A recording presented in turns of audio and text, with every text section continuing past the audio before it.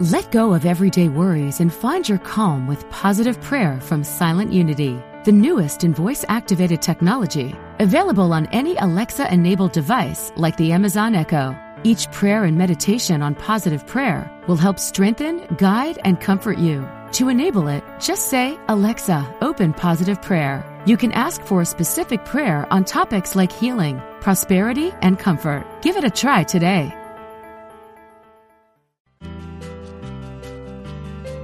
We're glad you found us.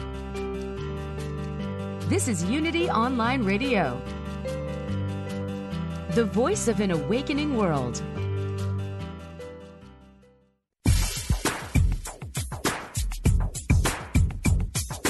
Welcome to World Spirituality, exploring the unity within all cultures and faith traditions, with your host, Reverend Paul John Roach.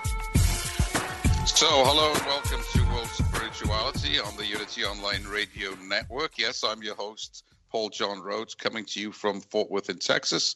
Today is the third in our series on the theme of practices for awakening, and this is no better presented than in the book that we're going to be discussing today. It's titled, "I Am God in Disguise and So Are You." That's a great Unity title, isn't it? The author, Craig Kolavo, is a writer, activist, spiritual revolutionary, and furniture maker, I just found out before the show started. And he's dedicated to helping others come to realize the sleeping giant of spirit within them. So it's a pleasure to welcome Craig to today's show. Glad you're with us. Welcome. Oh, Paul, thank you so much for the opportunity to have this chat with you and share a little bit of my message with your audience. Absolutely. Looking forward to it. You know, as this show airs, of course, the world's in the midst of the COVID-19, the coronavirus pandemic, right? And we as the people of this world are concerned, you know, how does this book help us deal with the fear and the panic and the overwhelm that is prevalent today and seems to be getting more and more so, right? And the world has been in a kind of turmoil for many years now, you know, what with climate change and the political situation and Exactly. many other things. But now we got this to deal with as well. So, Yeah. so how do we, I want to be sensitive to our listeners who are maybe listening in during this time. And, because some people listen today, some will be on archives, but it looks like this corona thing is going to go on for a while. You know, what advice can we give that's helpful here? Well, you know, I believe there's a universal law that says everything happens for a reason. Right. And, you know, in every adversity lies seeds of wisdom. Unfortunately, Paul, it does take time for those seeds to bloom. You know, it's not an instant gratification where we know immediately why something happened. But for me personally, for my wife and I, for my family, you know, we're kind of looking at this challenging time as a time to be mindful. You know, it's kind of forcing us to be mindful, to kind of look at how our interactions affect others on a lot of different levels. And although we're being told not to touch people, you know, literally or physically, you know, there are other ways. I mean, this might be a good time to learn how to get involved in your local food banks. You know, there's a lot of people out there who live paycheck to paycheck that are really going to be affected by this. So, you know, I'm sure that there's tons of ways where you can be mindful and look for, if you haven't already, you know, this might be a way to reflect and look for opportunities to help in the community. Also just, I don't know, to take time to slow down, stillness. You know, we're all multitasking and the world seems to be moving so fast. You know, maybe this is a time for us to just slow down and reflect and hey, buy a new book. Right, and I think that's an important aspect of this. Is that we go from one thing to the next, even if we're not multitasking or rushing like some are. Even if we think we've got some kind of a practice here and we're fairly good at doing that, we're still going, from the next event to the next event. And when we can't do that anymore, when we're invited to stay at home or whatever most of the time, we get this opportunity to stop the series, right? The series of events and take a break and begin to look differently at things. We can't do that anymore. So what can we do? And I think this can be salutary, actually. It's powerful because it's forcing us to focus in a different direction, right? And that can be helpful sometimes. It's like, when you go on a retreat or whatever, you get a chance to cut off from your normal routines so you can really go a little deeper. And so we're all on our own spiritual retreats here, if you like. Yeah. Exactly. This opportunity to maybe look at life a little differently, and what are our priorities? What do we hold dear? What are the key elements of our lives, rather than just being caught up in the rush? Because, and it's hard, isn't it? It's hard to stop the the desire to go out to eat, for instance. People, I know some people are still trying to eat out and stuff like that. And eventually, I guess they're going to have to they have in some places, I think, shut the restaurants down, except for takeout, to prevent people from, habitually doing the patterns that are no longer going to serve us, right? So it's hard. And you talk about that in the book. You have this plan for transformation, right, from going from your ego-based life to a spirit-based life that requires surrender. It's so hard, though, isn't it, to surrender to something different, because we are habitually used to dealing with life a certain way. We don't want to surrender because we feel that maybe I'll lose everything, right? This doesn't sound like a good deal to surrender. What's that mean? Right. So I think we resist surrender. I believe, Paul, that we all share collectively as human beings. I think we all share the same purpose in life, and that is to discover the divine within, to surrender to that power. To be aware of it is not enough. I mean, I think all traditional religions in some way, talk about or promise a relationship with the divine. But, Right. That's a good starting point, but that's not enough. You really need to surrender to that power. I was studying Yogananda, some of Yogananda's teachings, and I love this quote from him. I paraphrase. He said something like, "When you discover this river of divine energy that flows through you, you need to jump into this river and drown yourself." And, that's what surrender is all about. It's literally saying, I devote myself to you. I'm going to let you lead from now on. And yeah, that can be scary. I want to say I made the discovery, or I became a seeker, when I was about 30 years old, but I'm embarrassed to say it took me about 20 years before I can say I was ready to let go and surrender. And I actually made a short list of what some of my favorite excuses were, because, it really bugged me that it took me so long. And I really want to be able to teach my kids, for example, and others, to get to that place of surrender quicker, sooner than later. And I think my number one excuse to answer your question, why don't we surrender, would be just fear of change. I mean, it could be scary, right? My self-talk for decades, was, yeah, sure, life can be a struggle, but at least it's safe and predictable. Right. So for me, at least, I can only speak personal experience. That was my biggest reason before I was really able to let go. I guess another was, it's just the simple truth is it's easier to be a victim. So, to be a conscious player in this game of life, is what I call it in the book, is very, very powerful. But we must take responsibility for everything we've created in our world. And a lot of us, Paul, we're just not willing to do that. It's easier to say we're a victim, and that's why, we see what we see in our lives. Right. Very good.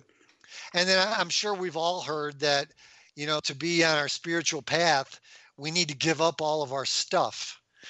And this was a big one for me, because I had worked my butt off, for decades, going, trying to build a successful life, and to have, the physical rewards that come with that. And, there is nothing further from the truth. To be on the spiritual path, you do not need to give up your stuff. The universe wants us all to be abundant. Do you know who Wayne Dyer is? Yes, of course. Yeah. Okay. I went to see Wayne Dyer speak. He was one of my favorite authors, and I loved it. After he got done with his talk, he took some Q&A from the audience, and someone raised their hand and they questioned his wealth, because he was very successful and abundant guy. And I loved his answer. He was very, very unapologetic. And he just simply said, yes, I am abundant. He said, I have a home in Maui where I do most of my writing. I also have a house in California. He's like, my wife and kids live in our big home in Florida, during most of the winter. He said, the universe wants us to be abundant. Even the Gita teaches, I've got a little quote right here: evil lies only in the misuse of the powers and product of nature. Enjoyment of this abundance, when free from attachment, will be expressed in noble achievements. So I guess those were my three biggest reasons why I resisted surrender. I didn't want to give up my stuff. All the experts were telling me I had to give up my stuff. And I was kind of afraid to jump. I was fear of change. Right. Well, in the Bhagavad Gita quote there, has that key word, doesn't it? Attachment, right? It's not so much giving up our stuff as much as releasing our attachment to the things, right? If the things own us rather than we owning them, then we are attached, right? And this is the difficulty. So I think there is that need to release, attachment to things, because to put them in the rightful place is similar to what you talk about, in terms of the ego. You call it the bodyguard. And the bodyguard is helpful, in our lives, as long as it's a servant, right? But once it becomes a master, we got a problem here. Right. But in its right relation, to the sleeping giant, the spirit within us, it makes a fine bodyguard. It takes care of us. It makes us drive down the street on the right side. It keeps us healthy, etc. But once it becomes this monster, then we got a problem. I think it's the same with money. If we worship money, we got a problem. As you mentioned in the book, you cannot serve two masters. Jesus said this. You either focus on God or mammon, right? But Jesus also said, when you do focus on God, when you seek first the kingdom, all things you need will be given to you. So I think it's the right relation of the flow of good. I think Wayne understood that, right? He used his wealth in ways that were, beneficial not just to him but to millions of people, because his writings had a transformative effect on many. So there he was in a dharma, if you like, a righteous place, I think, and that's important. I got to tell you, Craig, I was at a dinner with a couple of professors recently, and they one of them found out that I was a Unity minister, and assumed that I was into the prosperity gospel, and right, which unfortunately, has got a lot of bad publicity lately. These people who are making huge amounts of money, these ministers and whatnot. And I think it was all over for our conversation, because she assumed I was one of those, And I tried to explain, well, that's not where I'm coming from, but I think it was a bad taste in her mouth about, the prosperity gospel.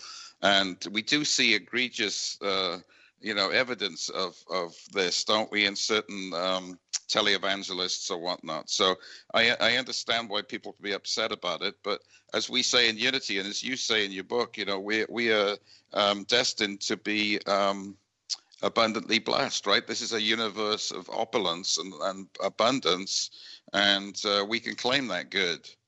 Exactly. And again, the power and the products of nature, there's so much abundance, and unfortunately, a greedy few, ruin it for many.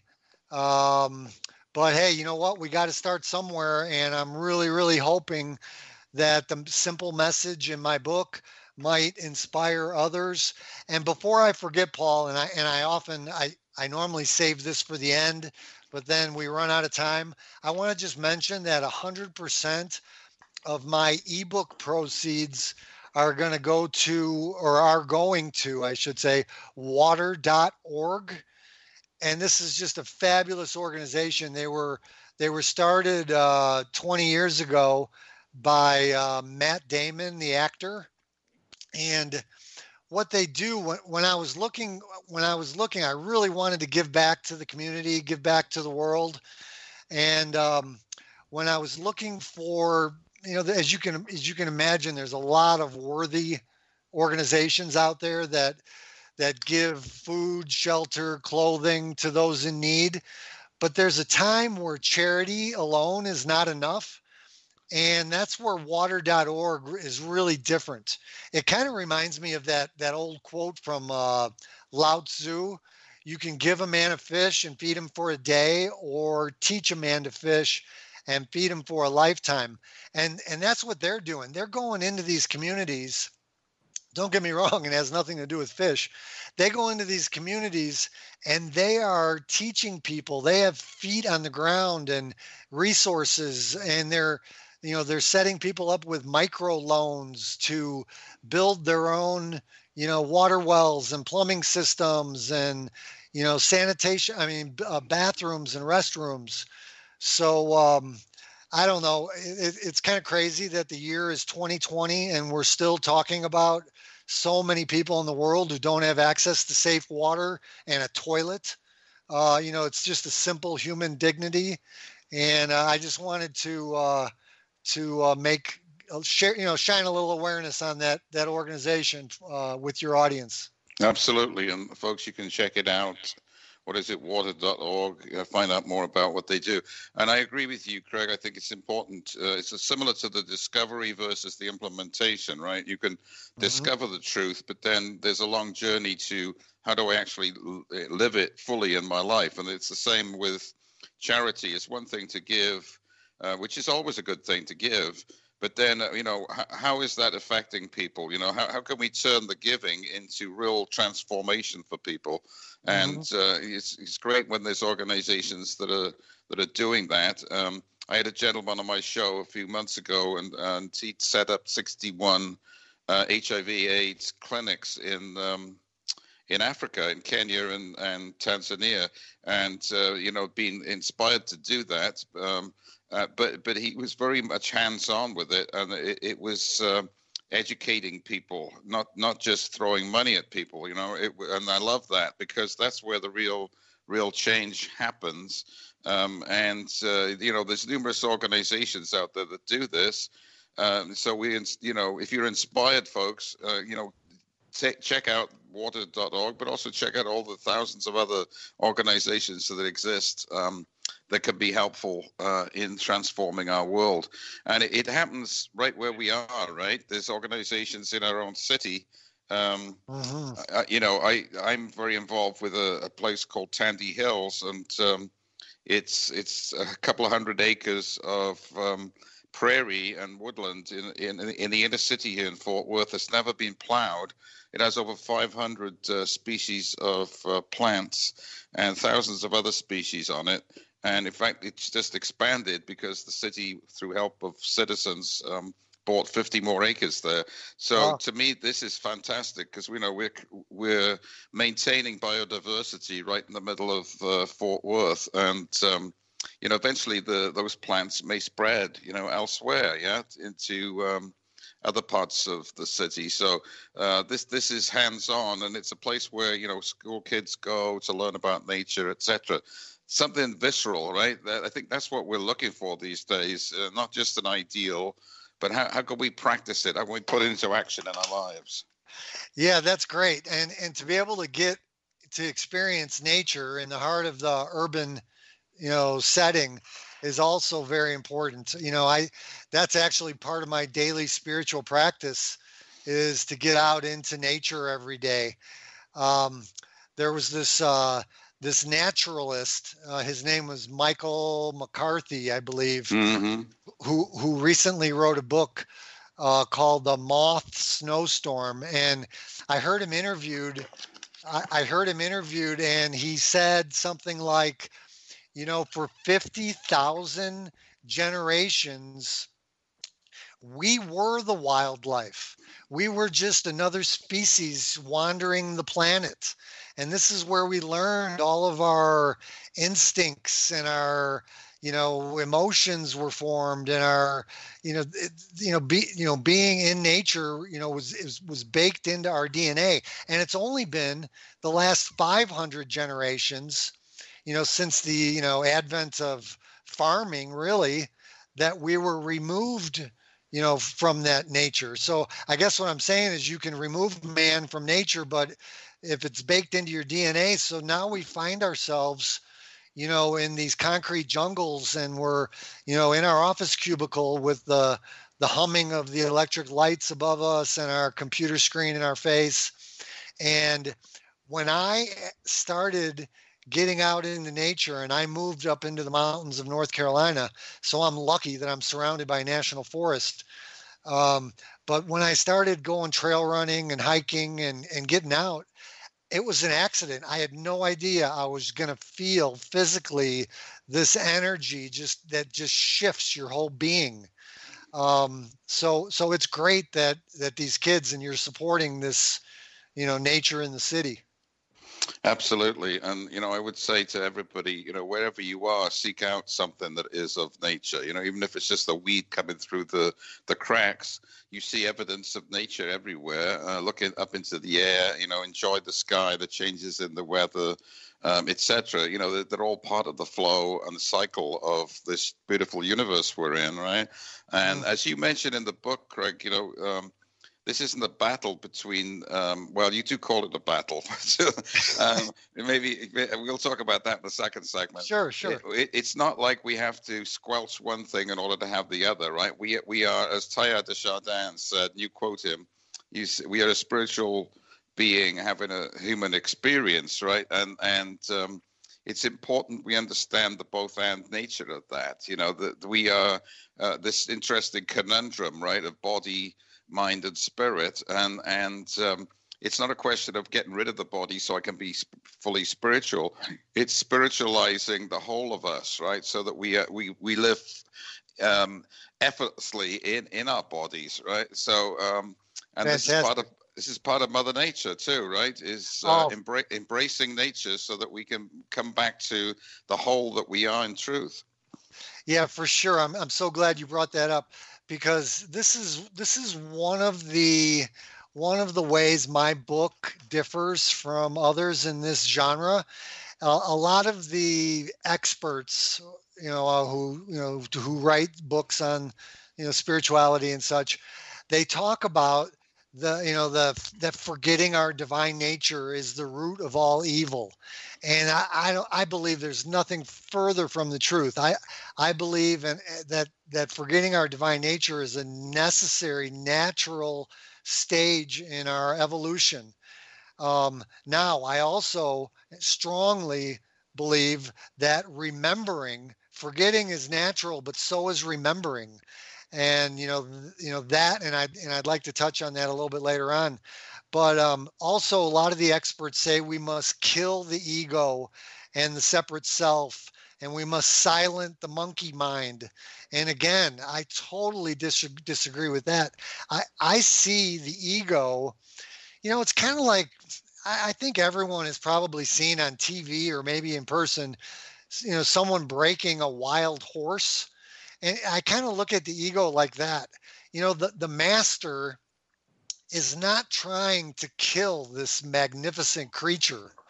He's trying to reach a compromise. And once a partnership is formed, the two go on and live this long, healthy, happy life, this long partnership together. And that's kind of how I see the ego. Again, I've studied a lot of Yogananda's work, and again, he talks about the tamed ego is very, very important, and it should be a partner.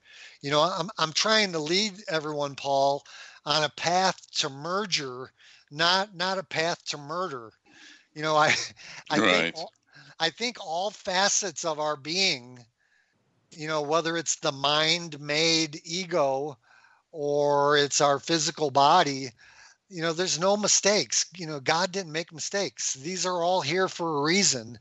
And so, that's a big difference in my book that you'll see in some others.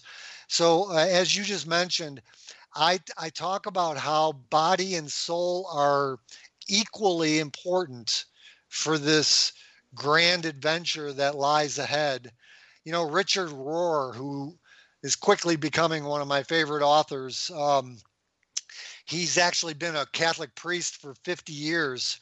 And he now says, he's in his late 70s, and I think I've listened to him speak, many times on his podcast, and I think he's at a point in his life where he doesn't really care if he, pisses off anyone in the church. Right. And he's talking about what you and I are talking about right now, the divine within, and all of us being gods in disguise. And Absolutely. Yeah, wonderful man. Yeah, he clearly says, you know what? He said maybe humanity was not ready for this message 2,000 years ago. Let's hold that thought, Craig, because we have to go to the break. Okay. We're not ready right now, folks. We're taking a break, but we will be ready in 3 minutes to embrace this wonderful teaching. Join us after these messages from Unity.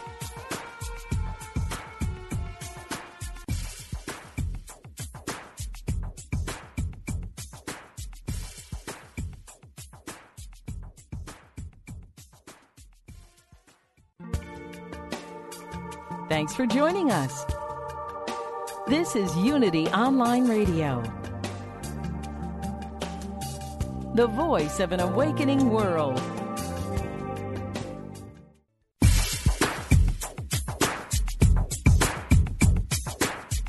We now return to World Spirituality with Reverend Paul John Roach.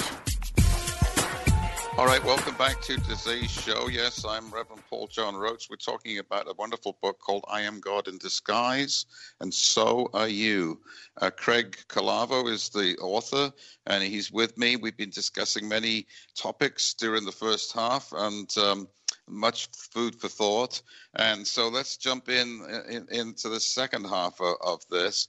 And we ended up talking about Richard Rohr, the Franciscan priest or friar, right, from Albuquerque, whose Center for Action and Contemplation has been doing wonderful things. And of course, he has a podcast that I think thousands of people listen to, maybe hundreds of thousands. But he's speaking the same truth that we do in Unity, but from a Catholic perspective. And this is refreshing.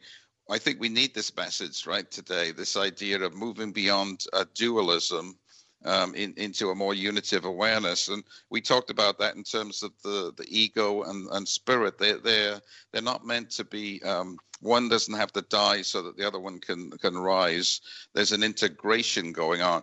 Having said that, you mentioned Yogananda, Craig, and you said that quote, you have to jump into the river and drown. In the Sufism Sufi tradition, they talk about fana or annihilation. There's these images of the end of something, almost like a phoenix. It almost seems like something has to die, but I think it's the same as attachment. It's not that we have to give up our stuff. We just give up our attachment to the stuff. And I think it's the same here. It's not that the whole of our humanness has to die.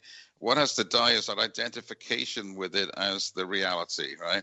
It's the misidentification that needs to go, that needs to be annihilated, so we can see things as they truly are. And when that happens, life becomes kind of an enjoyable thing. And I get that feeling from your book, that when you discovered this and began to implement it, you got excited because it was so much fun, right? There was this idea, oh my God, this is cool. This is beautiful. Yeah, well, not only that, but it was, we were talking about resisting surrender. I think what you were just talking about the struggle of it, and that quote of jumping into the river, there's a certain amount of destruction that must take place, right, before we can surrender. There's this Carl Jung quote. Carl Jung wrote this book, Stages of Life, and in it, he says, we cannot live the afternoon of life according to the program of life's morning. What was true in the morning will by evening have become a lie. And that is so true. So the reason it's so damn hard to surrender for most of us, me included, I was one of the stubborn ones, was we all built our foundations in the sand. The foundations for our lives. If you think about it, we were school kids when we started to build our foundations and our values. And when we get older and we become young adults and we start to, realize that foundation's cracking, and what a lot of these great prophets and sages and mystics and teachers talk about is, there's a painful part that we have to go through. There's no skipping the step. That, there's a certain amount of destruction. We have to, it's like one of those home improvement shows. It's demo day, and we got to tear the old foundation out and start building anew. My original intention for writing, Paul, was just for my kids. You talk about, my excitement that came with this discovery. So I wanted to share with my kids, some of my aha moments, and the good, the bad, the ugly.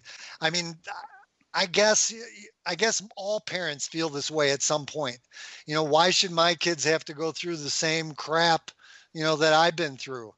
So being a seeker for decades, I've been journaling for many, many years. And I pulled out these boxes of old dusty journals, and I just, started the project of trying to organize and put things in, chronological order. And I don't know, I guess it was about 6 months into the project where, I kid you not, it was like this story just jumped off the page. It was as if someone gave me a secret treasure map, but the way the universe works, this map was in puzzle form, and these pieces were given to me, over decades. But the exciting part was now I had it. I had this map, and it was together. It was almost as if I've solved that big cosmic riddle, the one that asks, what's the meaning of life? So quickly, I changed my original intention for writing. And, I knew I couldn't just keep this just for me and my kids. And, I had this strong pull or desire to, put it in book form and to share it with others. So yeah, the way you introduced me as a spiritual activist, I guess that's my new goal is to, if you turn on the news or read the paper, I think everyone would agree that we need more awakened beings on this planet right now. And that's my goal behind this book. Whether you're brand new to this path or if you've been a seeker for decades, maybe this book can give you some new insights or shine some light on the path.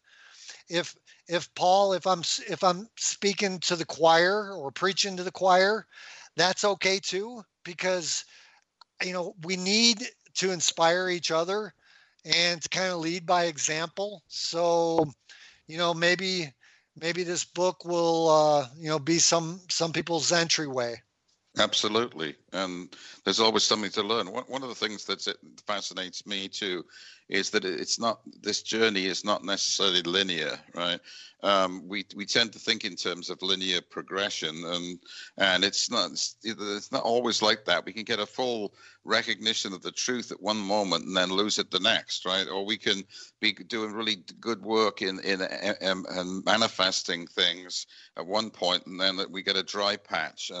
And sometimes our evolution seems to speed up. Other times it seems to be a long grind, So I think we have to, at any given stage, these books or inspiration can be helpful because, we may say, oh, well, I knew all that, but then I need a reminder. I need it to be stated in a slightly different way that helps me renew my commitment to this. So I think in all those ways, I think a lot of people, when they first come on the spiritual path, their evolution does speed up. And this is true for you because I think you said that you went to, and you weren't really interested in it, but you were sort of guided.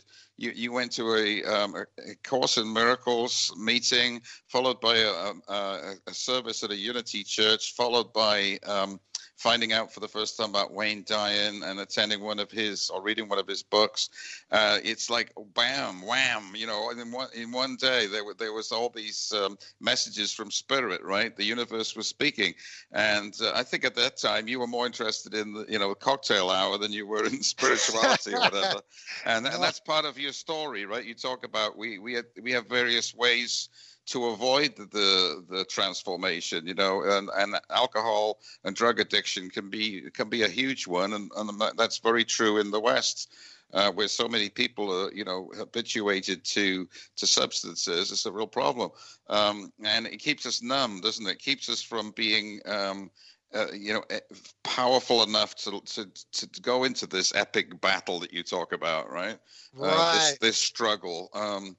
To release our sleeping giant, as you call the essence of who we are, right? And in the end, though, the sleeping giant and the bodyguard become buddies. There's a Hollywood movie in the making here, I think, Craig.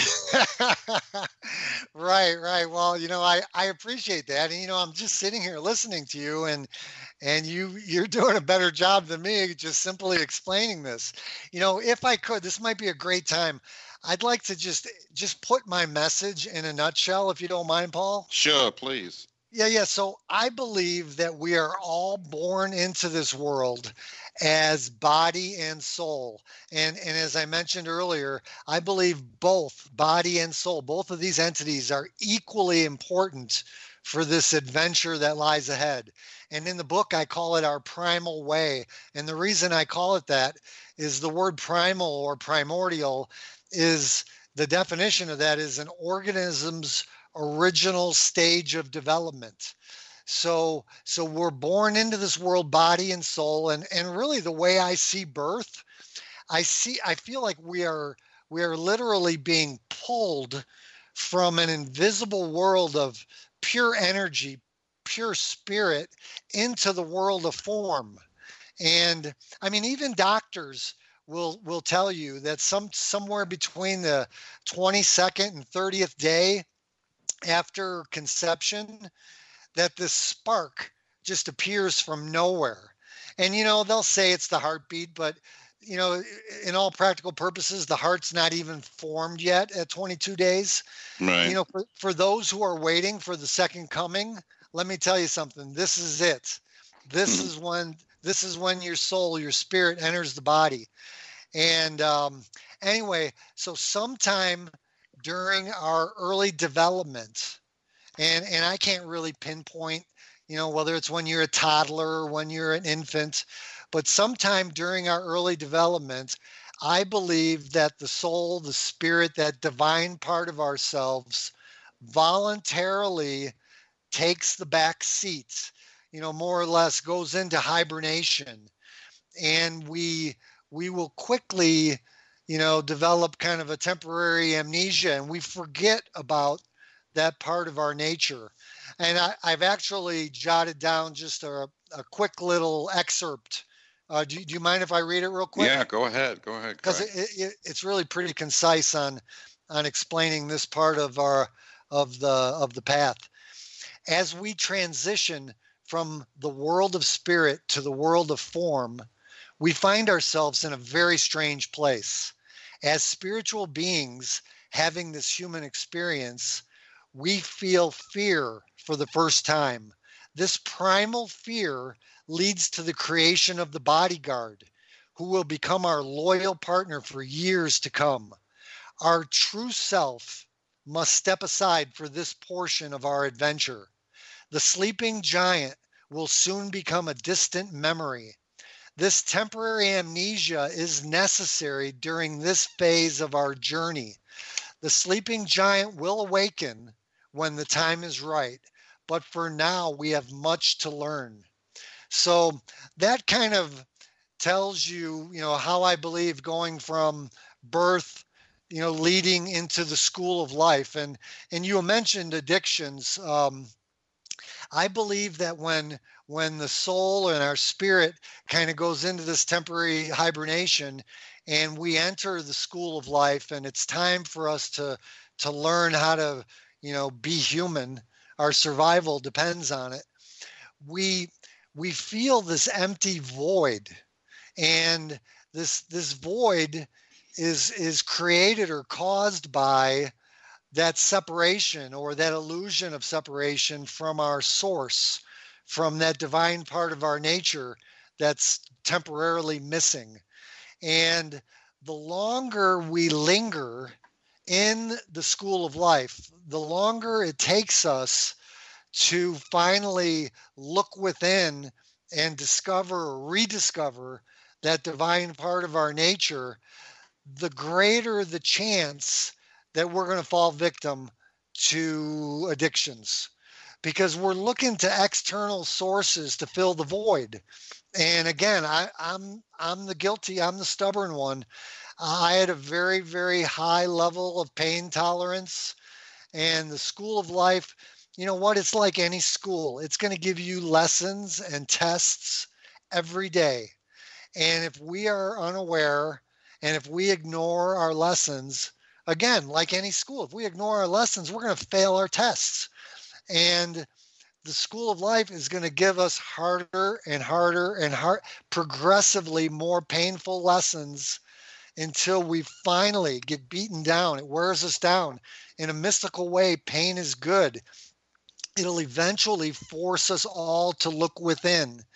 And as we're bumping along on this path and going through the school of life and ignoring all of these guide signposts, we're going to try different things. And, I was a mess. I was, using and abusing drugs and alcohol. I was, chasing, the almighty dollar. And it took me a long time before I finally, literally put my head in my hands and looked within, and I said those magic words, "Oh my God, is there more to life than this?"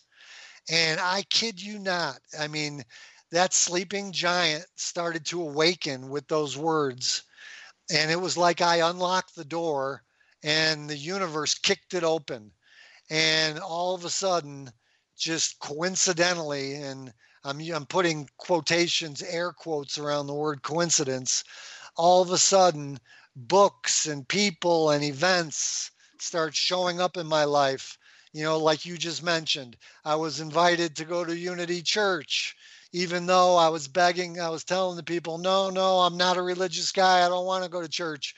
And then when I was at Unity Church, they announced that Wayne Dyer was coming to give a lecture, and that was my introduction to Wayne Dyer. And then friends of mine who I met at the church took me to A Course in Miracles. So all this stuff, the universe wants you to succeed, but if you're unaware, you're going to miss all these guideposts. Right. So yeah, it was exciting, Paul. Absolutely, always. Well, a couple of things come to mind here. Charles Fillmore, the co-founder of Unity, said that what he was intent upon doing was returning to primitive Christianity, primal Christianity, which is similar to what you're saying, right? Back to the reality of it, not all the ecclesiastical stuff, but the heart of it. And another great Unity minister, Eric Butterworth, who wrote wonderful books, he's talked about the fall of man as a fall forward, which sort of fits into what you're saying, a necessary amnesia, if you like. We lost it, but you can't find it unless you lose it, right? That's the gift within loss, is finding. And there's always that compensation. The third thing is what you're saying reminds me of a bit of a pessimist, Bruce Springsteen. He said, you and I, we were the pretenders. We let it all slip away. But in the end, what you don't surrender, the world just strips away. And I thought there's a lot of truth to that. If you are resisting, if you keep persisting in your resistance, then the world tends to strip it away anyway, right? That's what it's trying to do for you. It's trying to help you let go. But Yes. There's suffering, as my professor used to say. There's suffering, and then there's useless, unnecessary suffering. And I think some of it, we all suffer in life, but sometimes we put ourselves through useless, unnecessary suffering because we resist so much. With the hard cases, as you say, was true for you. Right. Well, it reminds me of your poem, that Say, Don't Say poem. I mean, I don't know if that was your intention, but when I read that, it kind of reminded me of awakening, and you so eloquently put it into such a short little stance, just a few words. Oh. So it's like we are all on our spiritual path, whether we know it or not. Yeah. And yeah. So that's kind of what that meant to me. That was really cool how you put that. Well, cool. Thank you for looking at my site and finding that poem. That's neat. Yeah. And folks, I did write a little poem a little while ago called Say, Don't Say, about the new year, I think. And just like we're talking about, the choices that we have. You can go to pauljohnroach.com and find it there. But thanks for that reference. Yeah. All right, we only have a few minutes left. Let's shift to some tools we might use. I know you're big into the idea of the creative power of imagination, right? And some of the tools we can use: meditation, visualization, affirmation. So all in some sense invoke and use the power of imagination to image. I talked about this on a previous show. We remember stories, teaching stories, because they're imagery, they help us. And it's the same with the sleeping giant and the bodyguard. These are images that we can grasp hold of. Oh yeah, that makes sense. So it's useful, isn't it, to image something, because that's the way we learn most keenly, I think. Oh, I love doing visual. It's, first of all, I want to point out that having a daily spiritual practice is so important, because, and you mentioned it just a few minutes ago, you said something about it's so easy to forget. It's relatively easy to be in this state of awareness when we're in the middle of a meditation or on our yoga mats, but to take this awareness off the mat and into the world, so to speak, and to live it, as you're walking through Times Square, if you have that experience, that is the challenging part. So yes, my daily spiritual practice includes visualizations, combined with affirmation and meditation. And I have an order that I use. At first, I do some affirmations, and I write new affirmations every day, and it's not rocket science. It's it really boiled down. The words that follow "I am" are probably the most important words you'll ever speak. So just remember that and write down whatever you happen to be working on, in the moment or in the day or in this year. So yeah, I write new affirmations, almost daily. Um, as a matter of fact, I've got a short one written here right now that I recite. Since I haven't memorized, I probably repeat it 3 times, 4 times a day. If I'm sitting in traffic or walking through the woods, I put my hand on my chest. People will ask me, they'll say, you talk about all the rewards of surrender, but how do you do it? I mean, do you have to be, an evolved mystical, guru? And the answer is no. In a real practical sense, all you have to do is put your hand on your chest and repeat this simple affirmation. I surrender. I devote myself to you. I am Superman, servant of the soul, vehicle for your expression. This is our disguise. Show me the way. And by the way, the word Superman is abbreviation for supernatural human. There's no reference to gender. So anyone can use this affirmation. And I'm telling you, Paul, that is so powerful. I promise, if you use that affirmation 3 times a day before your feet hit the ground in the morning, getting out of bed, do it at midday, lunchtime, and before you go to sleep at night, miracles will begin to happen and you'll start to see a shift. But in addition to the affirmations and meditations, and visualizations, yeah, I believe imagination's the mind of God.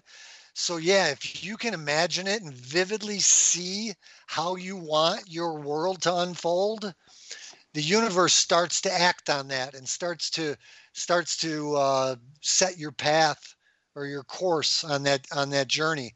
But just as important, I believe that eating a really healthy diet, drinking tons of water, exercising every day, getting a good night's sleep. Again, I mean, if I'm going to be a vehicle for God's expression, I want to be a freaking Ferrari. I mean, there we go. Right? I mean, body and soul are in this together. I mean, if we are meant to be, God's expression, I mean, how many burning bushes can there be? God needs us to express. That's what creation is all about. Right. So we have to take care of our bodies, or we're not going to be any good to anyone.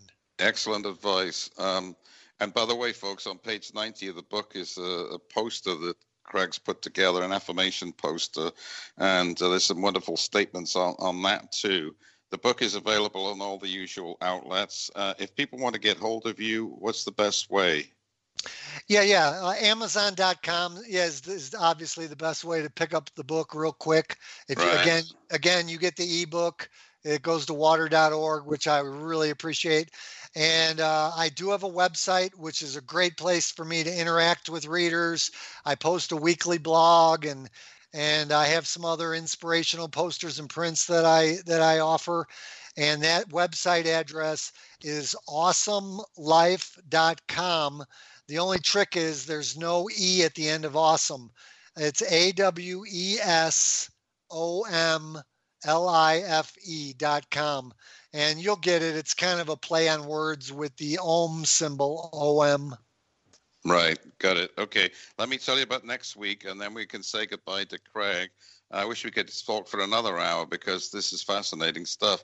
But we're at the end of the show. Next week, I'll be welcoming back to our show Will Johnson. And this time he's going to talk about his latest book, Breathing as Spiritual Practice, Experiencing the Presence of God. He took a 10-day pilgrimage retreat to Christ in the Desert Monastery, wrote this book all about the power of breathing. Fascinating. Join me then. But right now, thank you, Craig, for a wonderful show. Enjoyed it so much. No, fantastic. And I really appreciate being able to connect a little bit with your audience. Absolutely. And thanks for listening, folks. Keep this voice of an awakening world on the air. We'll talk to you next week. All right. Take care now. Bye-bye.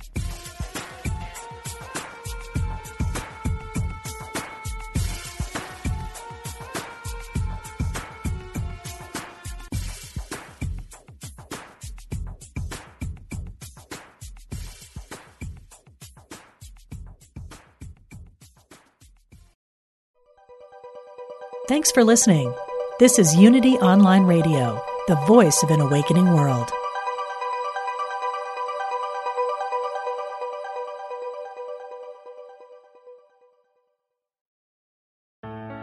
Let go of everyday worries and find your calm with positive prayer from Silent Unity, the newest in voice-activated technology, available on any Alexa-enabled device like the Amazon Echo. Each prayer and meditation on positive prayer will help strengthen, guide, and comfort you. To enable it, just say, "Alexa, open positive prayer." You can ask for a specific prayer on topics like healing, prosperity, and comfort. Give it a try today.